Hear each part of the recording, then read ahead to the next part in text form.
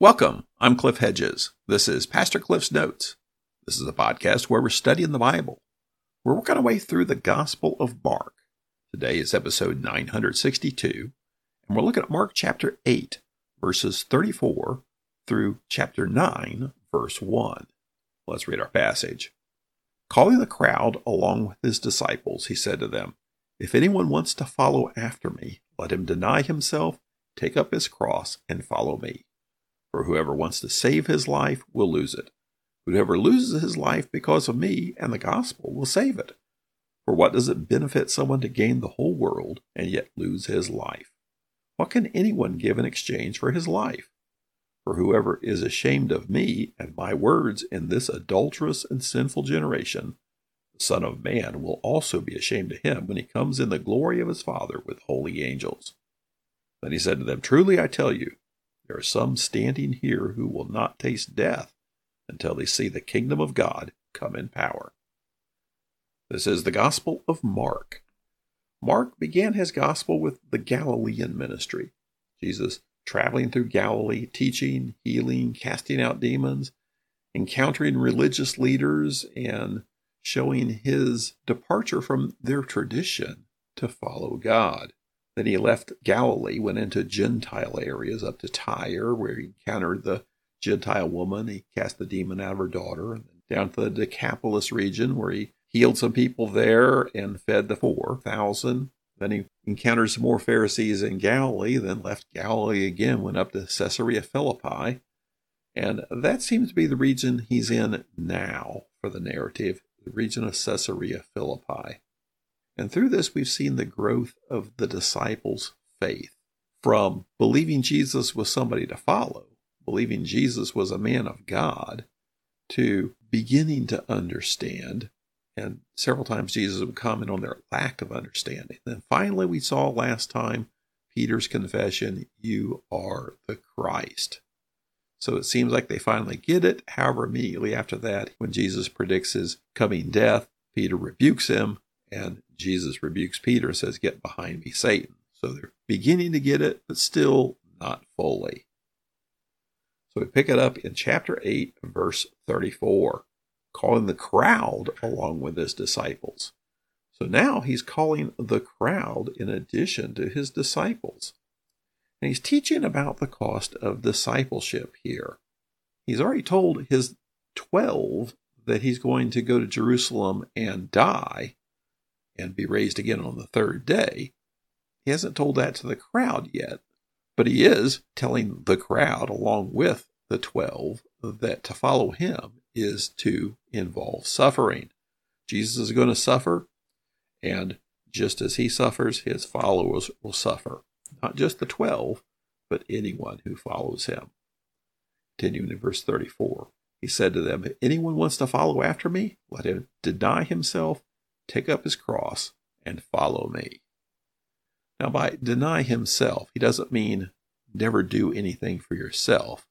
He doesn't mean have disdain for yourself. He's talking about denying your desires ahead of God's desires. He's talking about priorities here.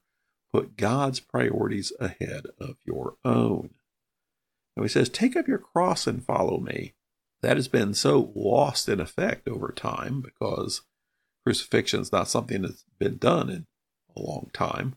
But the people hearing this understood, take up your cross and follow me means walk to your death, because the Roman method of execution was that the condemned person was to carry his cross to the point of crucifixion.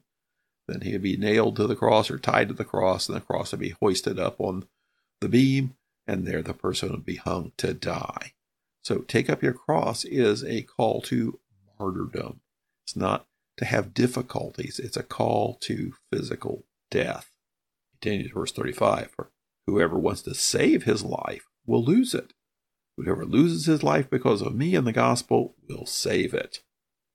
Now the word that gets translated as life here, some translations say soul, because the Greek word is psyche, and it can mean breath of life.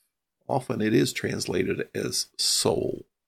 But the problem is, so often the way we use soul today, people say, "I have a soul." The biblical mode of understanding is not that you have a soul, it's you are a soul. So a soul is not some component of you, where you have body, soul, and spirit. A soul means you.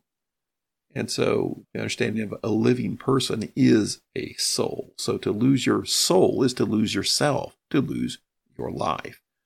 But that's where there's a struggle there. Do you translate it as soul and have misunderstanding, or do you leave it as life? And then it's still slightly a bit of misunderstanding, because we often think lose your life as your physical life, where to lose your soul is to lose your eternal life. So it's hard to say which is the better way to understand it here, but he's talking more than physical death, and he's not talking about a piece of you. He's talking about you completely being lost.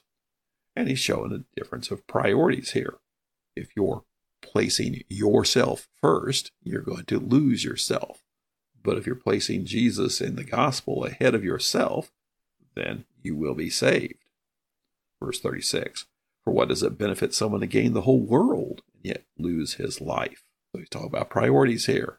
If you get everything in this world but lose eternity, that is not a good deal. Verse 37, what can anyone give in exchange for his life? He's talking about the value of yourself, your life, your eternal life. Verse 38, for whoever is ashamed of me and my words in this adulterous and sinful generation, the Son of Man will also be ashamed of him when he comes in the glory of his Father with the holy angels. This is all part of this call to discipleship. Discipleship isn't believe in Jesus and be happy. It's a call to follow Jesus.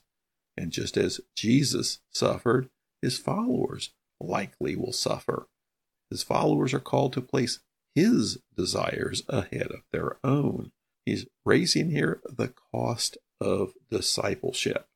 And if you're afraid to speak up for Jesus, then he says when Jesus returns, he's not going to speak up for you. Now here we actually have a prediction of his return. He just gave the prediction with his 12 about his death, burial, and resurrection. And now here we see a prediction of his second coming, his return. Chapter 9, verse 1, that he said to them, truly I tell you, there are some standing here who will not taste death until they see the kingdom of God come in power. First, a note, why are we in chapter 9 already? Well, chapter and verse divisions didn't come until much later. And it's based on the people that did it, where they thought the best breaks were. And so a lot of people think, okay, the best break in thought is between 8:38 and 9:1. Others say, no, the best break in thought is between 9:1 and 9:2. So we're going with the second there. So what's he mean here? Some standing here who will not taste death until they see the kingdom of God come in power. Right? Some standing here, does it mean the 12, or does it mean the crowd? Or does it mean all of them together? Now, taste death means die. So he's basically saying there's some people here who aren't going to die before they see the kingdom of God come in power. Now, what does that mean? And the bottom line is there's all kinds of ideas and absolutely no agreement. So it can mean a lot of things. One question is, does that mean some will die before the kingdom of God comes in power? Now, immediately following this is the transfiguration, where we see Jesus and the three disciples go up on the mountain and he is transfigured and they see him in his glory.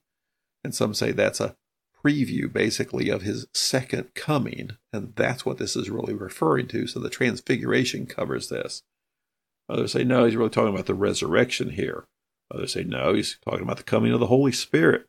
Some say, well, it's already come in his teaching and healing ministry. Others say, no, it's the world mission of the church. So Mark doesn't define this for us. And so it's hard to say exactly what he means, but what he is talking here is the kingdom of God is coming in its power, and it's something that will be experienced by those that are there. I'm comfortable thinking that he is talking about his death, burial, and resurrection and the coming of the Holy Spirit, but that's just a guess. You can't say that for sure. So he's dealing here with the crowd in addition to the disciples. He's talking about the cost of discipleship, that it's not an easy thing. It's a tough road. Now, did he say all these things at one time, or did Mark just put them all together? These are a variety of sayings of Jesus where he talked about discipleship. I suspect it's probably both, that Jesus said all these things many times in many locations. And there may actually have been a location there in the region of Caesarea Philippi where he did say them all at once. But I suspect that they heard him say these many times in many places.